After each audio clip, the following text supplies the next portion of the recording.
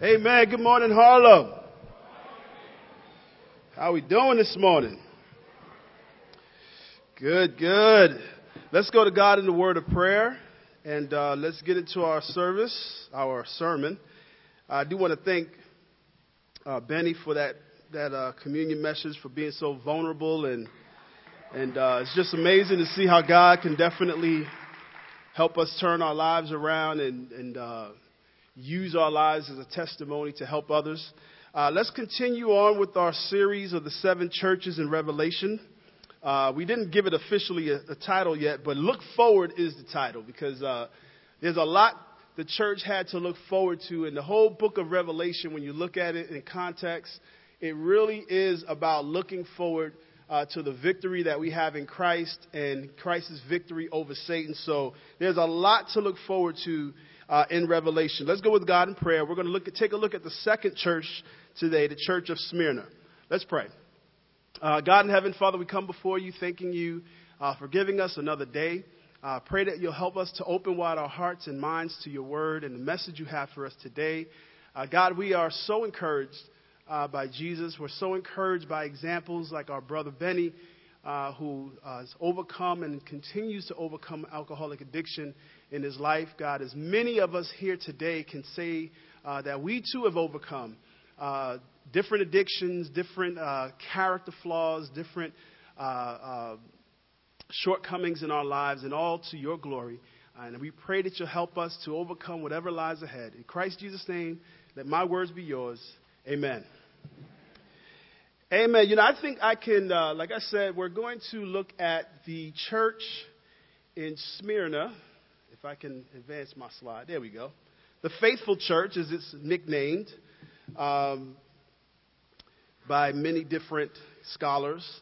I think I can safely say that I've never met anyone who enjoyed suffering. In all my years, I've never heard someone, some people have come up and share good things, good news, but no one's ever come up to me and said, James, I am going through something right now and I love it. I can't get enough of it. I have yet to meet a person who enjoys suffering. And in fact, when I go through my own challenges, hardship, I often find myself wondering, how could any good come from this? I know that it's supposed to be for my good, but I can't really see what I'm supposed to get from this. When I used to work for this major cell phone company, I could not see any good coming from the people I had to deal with every day on the job, and the different schedule changes and all these different things. And you're like, what good can come from this? And so I don't know of anyone who enjoys suffering. And it's only in retrospect that I realized that God was actually preparing me for what's ahead. Sometimes when you're in the throes of suffering and trials, it's hard to see a way out of it. It's hard to see the other side until 5 years after you've gone through it. Then you're like, oh, that's why God allowed me to go through this. It's for today, so that I could be prepared for what's going on right now in my life. So I have one simple point from you. This is a very small letter, a short letter to a small church. And my one simple point is, if you endure, you will be prepared for more. If you endure, you will be prepared for more. I know we love to talk about suffering. That's why it's so electric in here right now. It's because this is one of our favorite topics. We love to hear about, yes, bro, tell me what I need to do. And some of us are suffering right now. And we're wondering, how am I going to get out of this? How am I going to get through this? Why am I going through this? I thought when I said Jesus is Lord, my life was supposed to get easier. That I was supposed to get everything that I asked for. Why would Jesus allow me to suffer? Hadn't I already suffered before I made Jesus Lord? So why am I still suffering? I thought hardship was washed away with my sin when I got baptized. Or if you've yet to be baptized, well, I thought once I started going to church, that my life was getting easier. There is no scripture in the Bible that validates that. In fact, Jesus tells us that if we endure, he will prepare us for more. You know, think about the last crisis in your life, the last difficult circumstance you had to endure. I believe that it prepares us for the next crisis in our lives and difficult circumstance. You know, you guys have known we've shared the story many times of our son when he went through his surgery. You know, the first time we were not prepared for that. But after the second time, we were better prepared. You know, you still don't enjoy it, but you kind of know what to expect. You kind of know, okay, this is going to be hard. We've been down this road before. You know, he was even better prepared for it, even though there were some things that came up we weren't expecting, but at least you're prepared. It's when we're not prepared that suffering looks like a punishment or feels like a bad thing.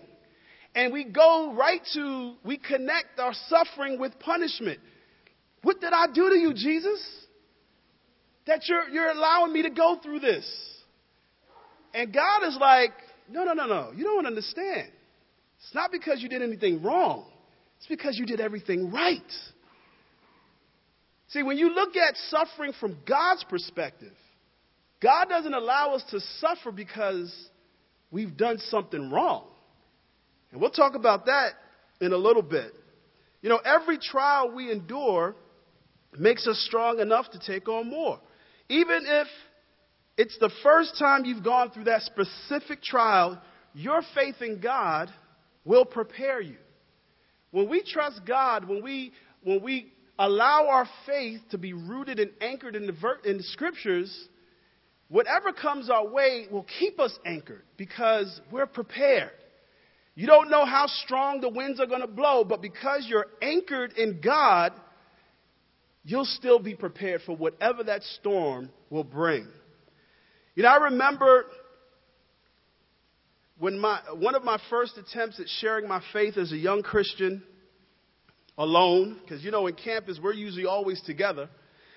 But I remember as a young Christian when I ventured out and I would share my faith on my own, inviting people to church, and I was terrified.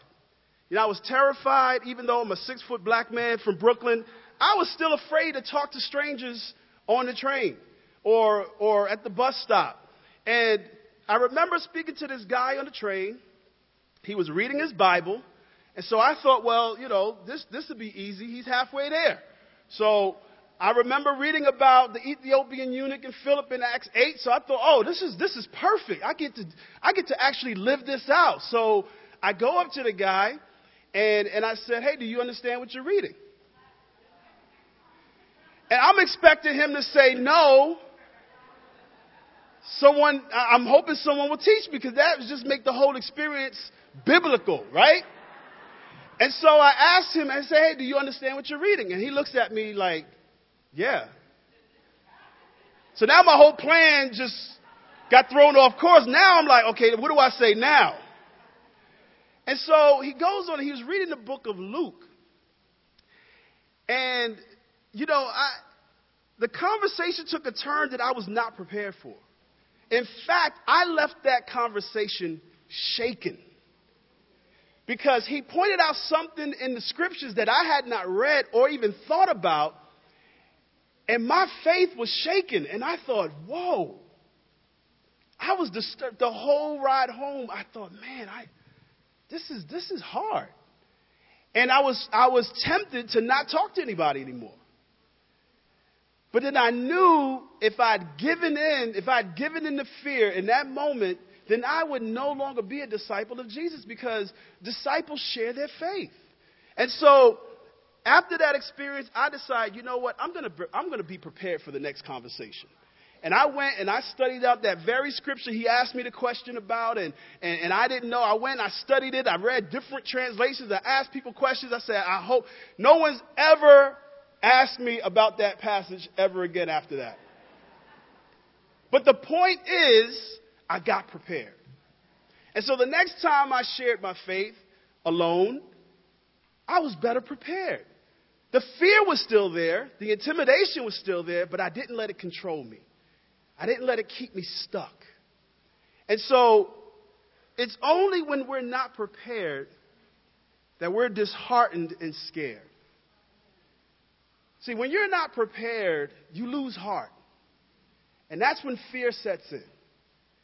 Because if you can get your mind around the possibilities of rejection, then you'll be prepared. You'll be better prepared. Now, you won't know exactly how it comes, but at least you'll know there's a chance this person will reject me. And there's a possibility they may even be harsh and mean about it. But you know what? I'm prepared for it. I'm prepared for it. Are you prepared for more? You see, as people of Christ, we have expectations of God. We have expectations of ourselves. And we have expectations of the church. And there's some expectations that are realistic, and there's some expectations that are not. And we have to make sure that our perspective is in line with God's, because we can really hurt our faith if we expect God to do something for us that He never promised He would do. You know, Stephen looked at the letter Jesus wrote to the church in Ephesus a few weeks ago.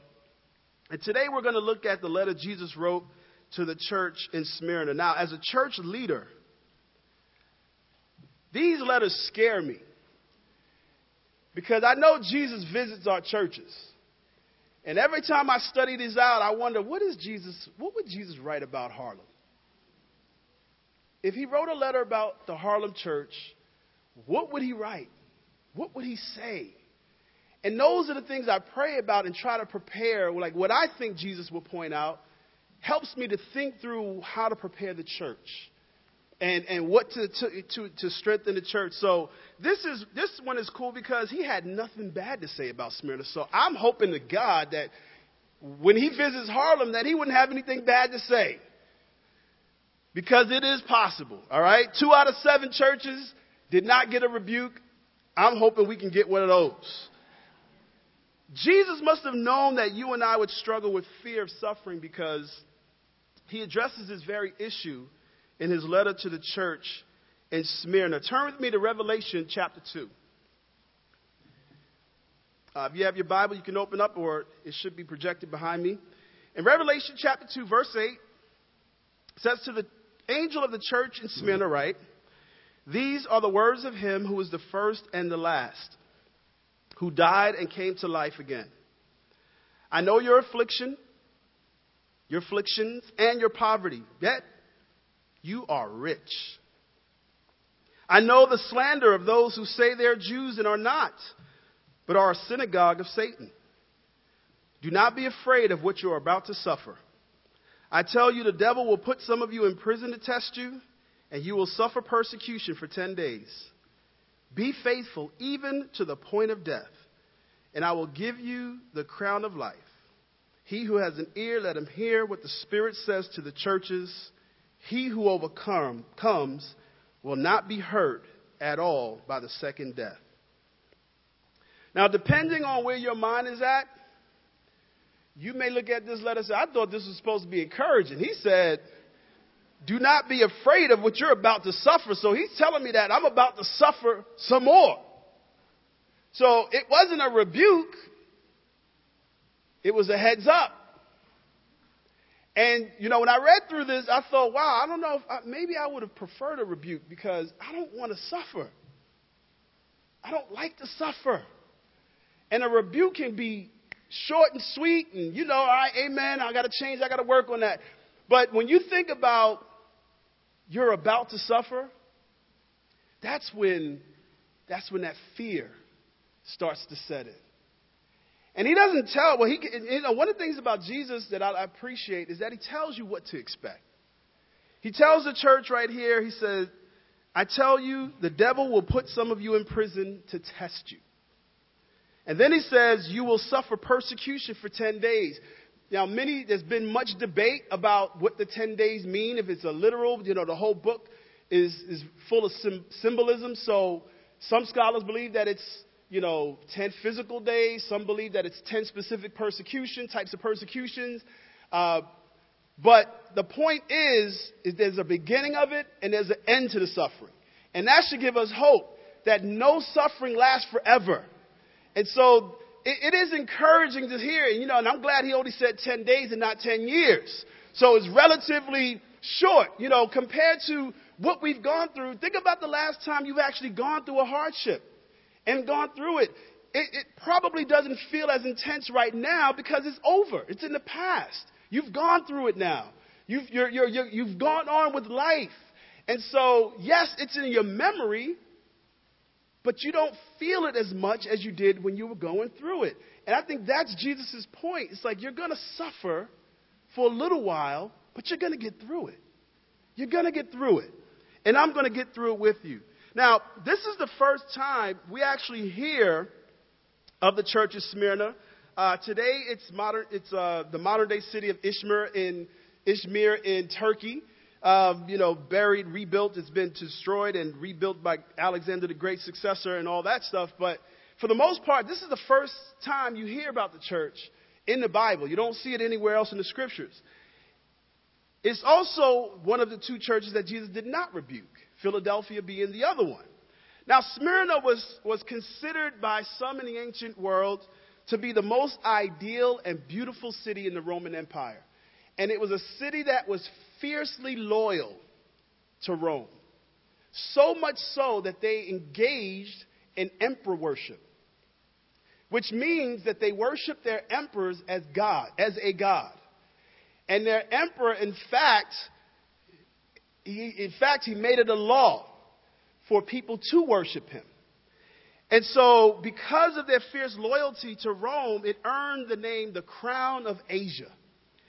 Now, the church is reminded early on that the Lord conquered death and has conquered life for their sake. See, Jesus is making this statement, I'm the one who lived and came back. These emperors claim to be gods, but they're still dead. So he's reminding the church who their Lord is. Say, look, your Lord is not Caesar, it's Jesus. I'm the one who conquered death. I'm the one from the beginning.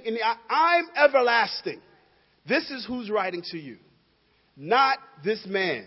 So put your faith in me. So this was a significant statement since Smyrna was the center of emperor worship.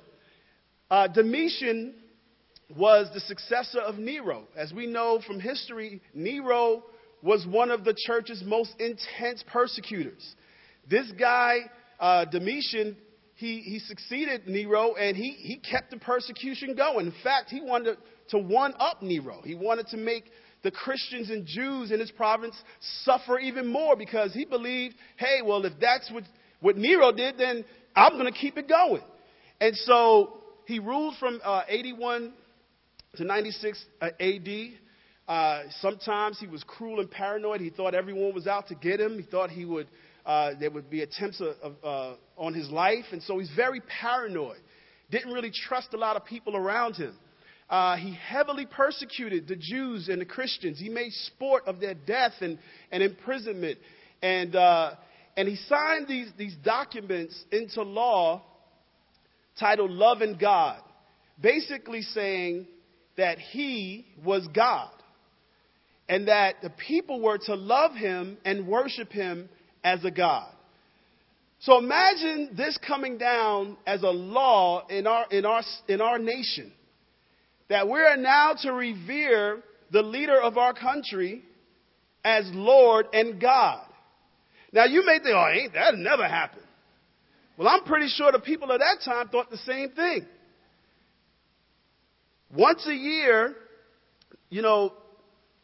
those who refuse to receive, who would refuse to receive Domitian as Lord and God would receive the death penalty.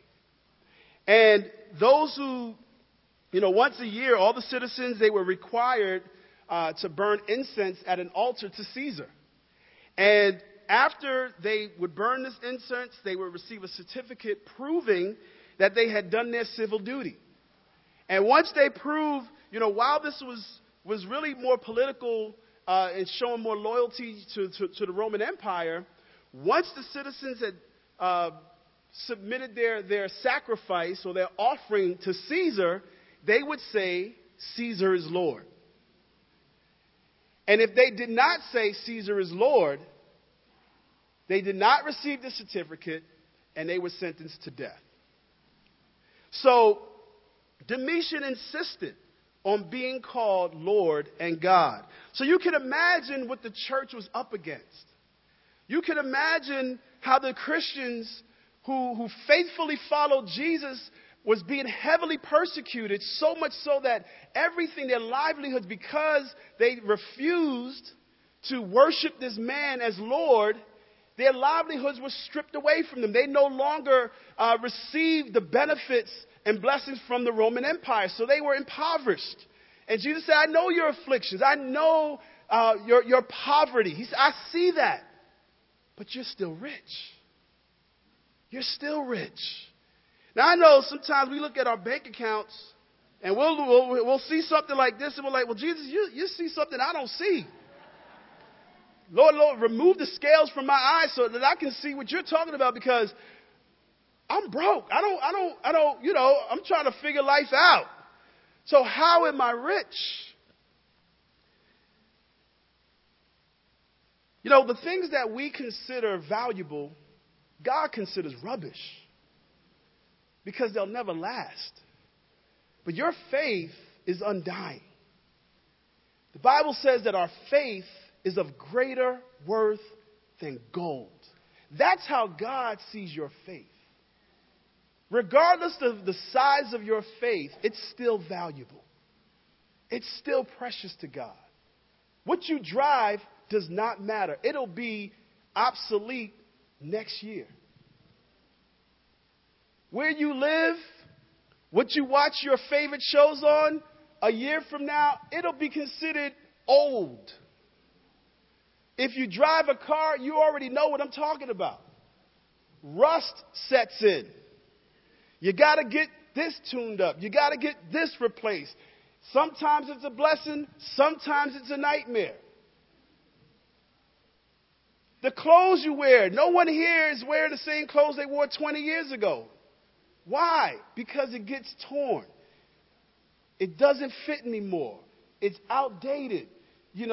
1 minute it's in style, the next minute it's not in style. They're bringing back stuff from the 70s, saying that it's ridiculous. As God looks at all these things that we put value to, and he's like, don't get so caught up in that, because it's not going to last. But your faith, your hope, and your love is precious to me. So that is what I'll focus on refining. I'll give you a whole lot of faith. I'll give you a whole lot of love, because that's what's valuable. You don't need another pair of shoes. You don't need another coat. You don't need a new car. These are things that God is saying, don't put your hope in these things, because eventually they will let you down. So he reminded them that they are rich even though they were poor.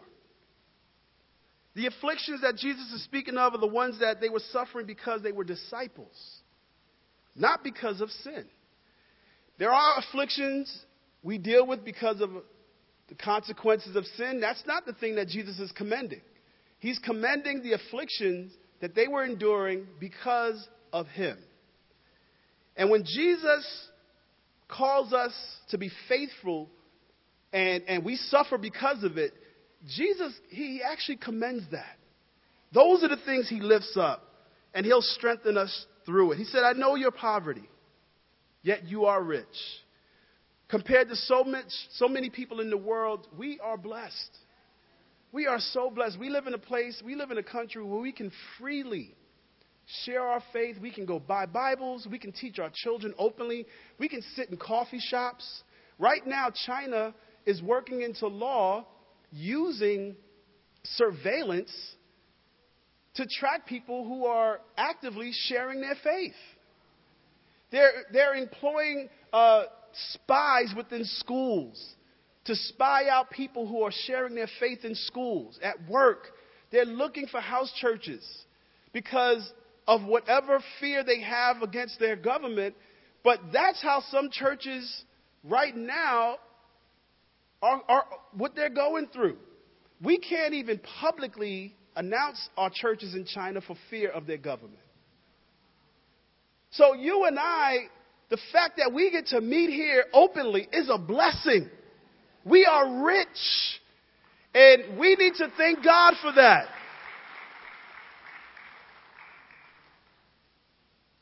I think sometimes in America, we consider suffering, other people would consider a blessing. I got to pay $2 for a bottle of water? Whereas someone in another country was like, you can actually buy water from the store? Things we take for granted are luxuries to people in other places. And Jesus does not want us to get stuck in what we feel is affliction and poverty. Because in his mind, if you have faith in me, you are wealthy. You are rich. You know, the writer of Hebrew describes what many Christians went through in Hebrews 10, verse 32.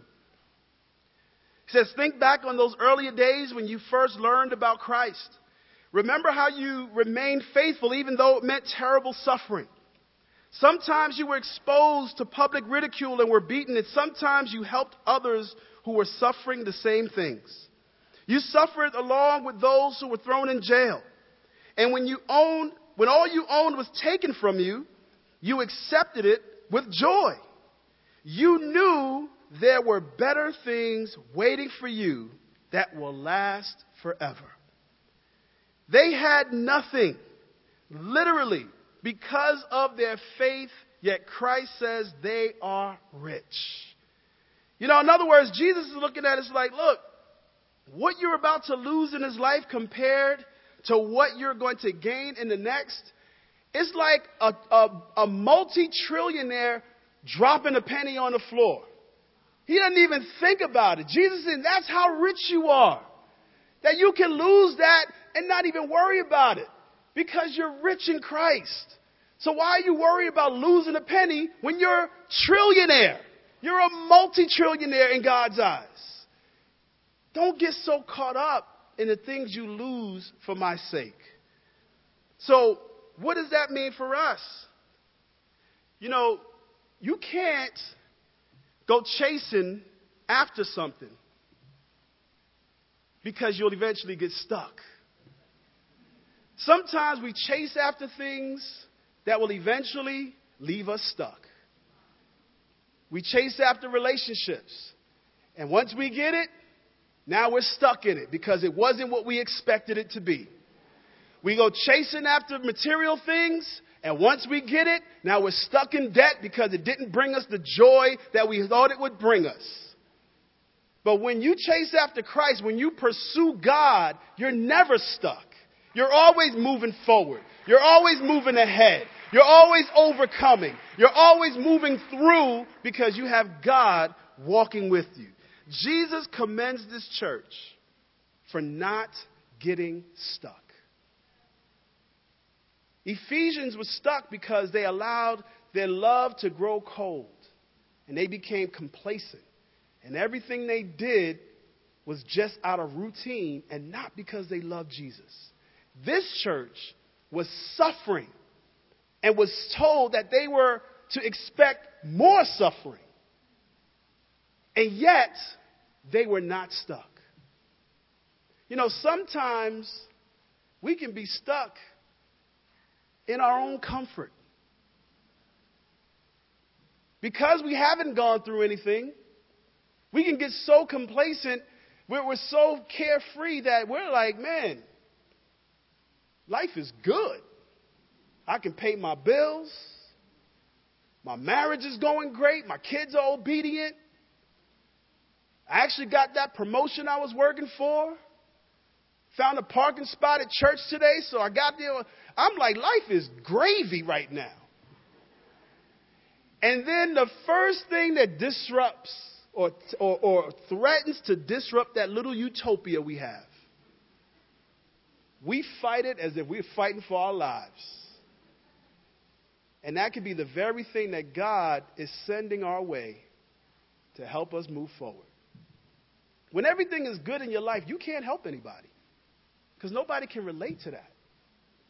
But people can relate to suffering. People can relate to fighting with their spouse.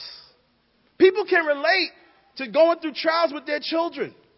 Everyone can relate to being a New Yorker and not losing their mind. I mean, so there are things, suffering has its place in our lives. It's necessary. And when we use it for God's glory and according to God's will, not only do we move forward, but we can help so many others move forward. The reason we even share our testimony for communion is because we want people to see how God has helped us through our suffering. And we amen it because we can relate, we can connect, we're inspired by how God has used someone's life and turned it around. That gives us hope for all the things that we're going through. If we never went through anything, we wouldn't inspire a soul because you hadn't gone through anything. Jesus commends his church for not getting stuck. Their faith, their trust in him gave them all they needed to move forward. So you might ask, James, how can I avoid getting stuck? How can I be like the brothers and sisters in Smyrna? I'm glad you asked. It's very simple. Jesus tells them right there, do not be afraid of what you're about to suffer. Don't be afraid. And in fact, be faithful even to the point of death. These are decisions. I'm not going to be afraid, and I'm going to be faithful to the end. So Jesus is saying, that confession you make, once you hear yourself say it, whatever comes your way, you're not going to fear, and you're not going to give up. But you got to decide now that I'm not going to be afraid, and that I'm going to be faithful till the end. And this is where God comes in and really helps us. You know, God is not going to do for you what you can do for yourself. Now, I know that sounds like it's in the Bible, but it's not. The truth of the matter is, if it's something that you have the ability to do, God's going to let you do it. He's not going to he's not going to stand around and walk you, like a little baby when you're trying to teach a baby how to walk. Once they know how to walk, you let them walk, right? That's what God does. Once you know how to walk, he's going to let you walk. Now, when you fall, he'll be there to help you up, but he's not going to hold your hand and walk you through every little thing in life. Now, I know we like to think it like that, but Jesus is like, guys, when the issue came up about feeding, he said, you do it. They were like, well, how are we going to feed these people? Jesus said, you do it. He expected them to walk in faith, just as God expects us to persevere and endure through our suffering. There may be things you're going through right now that you may say, there's no way I can get through this. And God is like, yes, you can. You absolutely can. That's why I'm allowing you to go through it. Because I know you can. You know, sometimes we'll even say things like the Lord won't let you go through more than you can handle. First of all, that's not biblical. And what ends up happening is that we actually take 1 Corinthians 10 and misinterpret it, take it way out of context because we don't want to suffer and we don't want to see our friends suffering. So we'll say things like, the Lord ain't going to give you more than you can handle. Let's look at the scripture first. 1 Corinthians 10:13. The temptations in your life are no different. Here's the first thing. The temptations in your life are no different from what others are experiencing. In other words, you're not going through anything new. Everybody is tempted. So let's establish that first. Second, God is faithful. God is with you through every temptation. And then he says, he will not allow you to be tempted Your temptations to be more than you can stand. He's talking about temptation. When you are tempted, in other words, like Jesus said to Smyrna, expect temptation. He will show you a way out so that you can endure. So we have a warning, we have a promise. You will be tempted, but I'm going to show you a way out. And I'm not going to allow you to be tempted more than you can endure. So if your temptation right now is intense, you got to ask yourself, okay, if this is more than I can handle right now, Jesus promised that it would not be more than I can endure. Is it because I'm actually giving in? Or is it because I'm looking for that way out that he promised he would provide?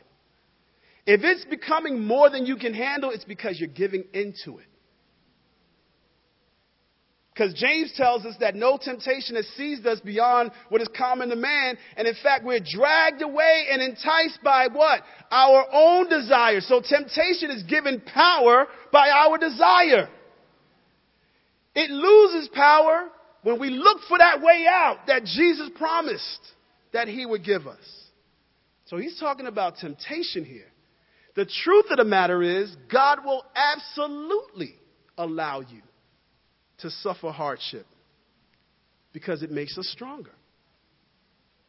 He will allow you to go through painful trials in relationships because that's how he'll refine you.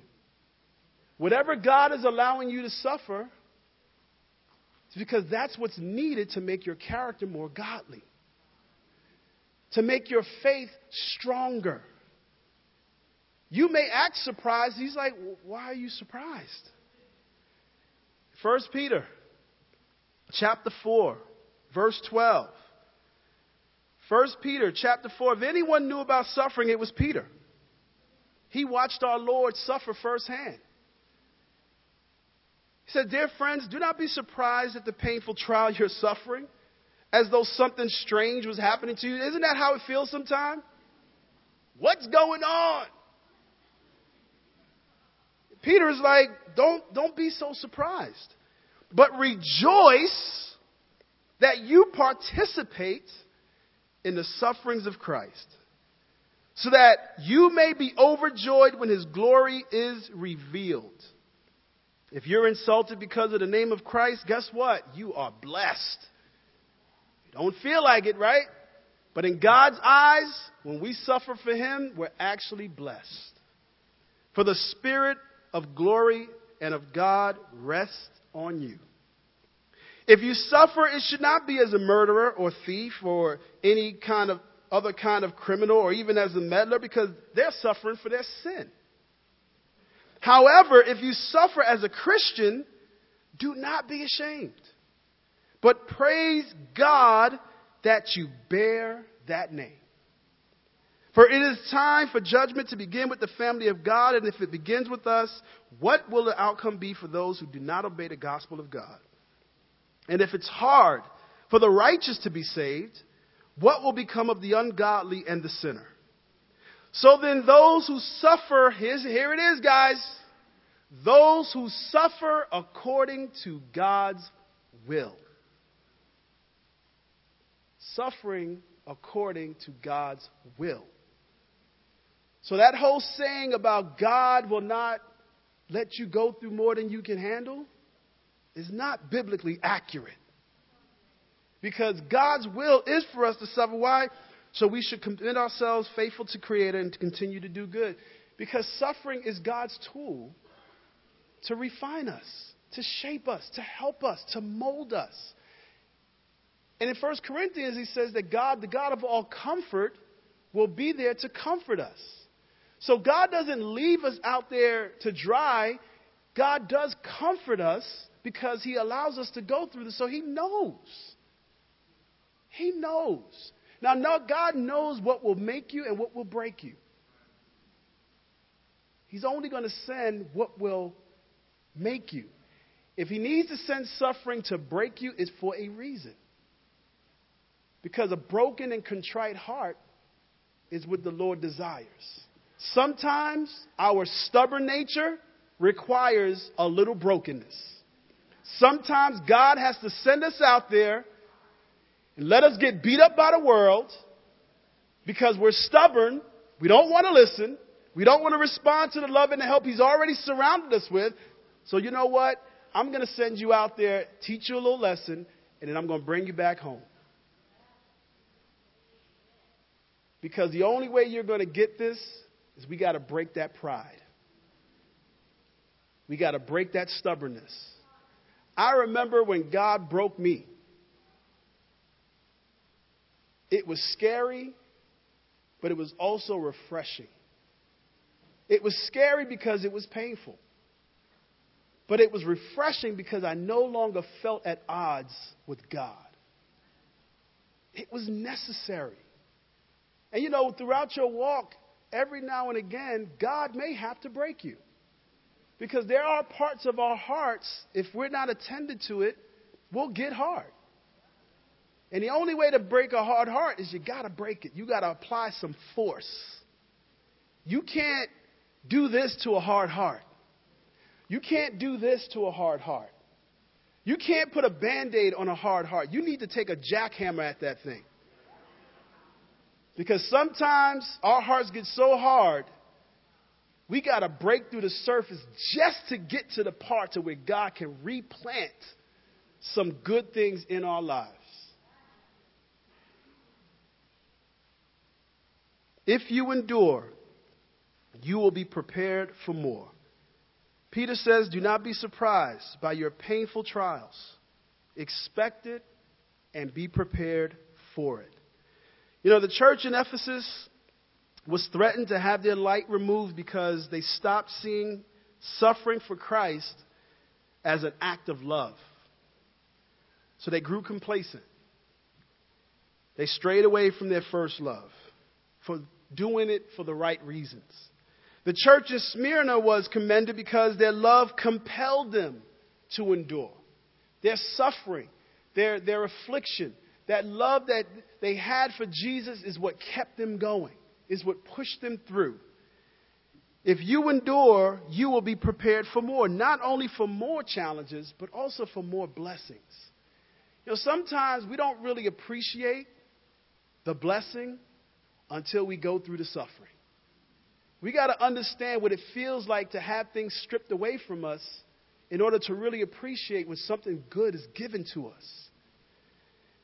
You know, when this letter was read to the church at Smyrna, sitting in the congregation was a young man named Polycarp. He was led to Christ as a child by the Apostle John himself. 60 years later, this young man was now an old man, or mature, depending on how you want to look at that. And he had become the elder of the church in Smyrna. He was eventually arrested for his faith and was commanded, like everyone else during that time, to denounce Christ and say Caesar was Lord. And this is what he said. 86 years have I served him, and he never once wronged me. How then shall I blaspheme my king who has saved me? And then they burned him alive. You know, Polycarp was one of the first Christian martyrs in the early church. 86 years old, he would not bow down. He would not give in because Jesus was Lord. We have not endured anything remotely close to what our brothers and sisters have gone through in the first church. Yet sadly, people are still bowing down and giving up, and Jesus is no longer Lord. If Jesus wrote you a personal message today, a personal letter today, would it be what he wrote to Ephesus, or would it be what he wrote to the church in Smyrna? You know, I hope and pray that our faith will keep us going.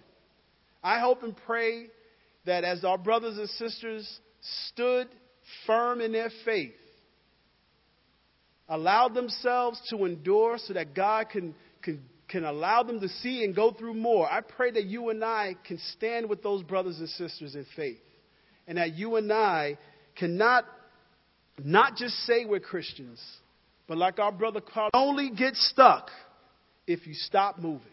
Let's not be a church that stops moving. To God be the glory.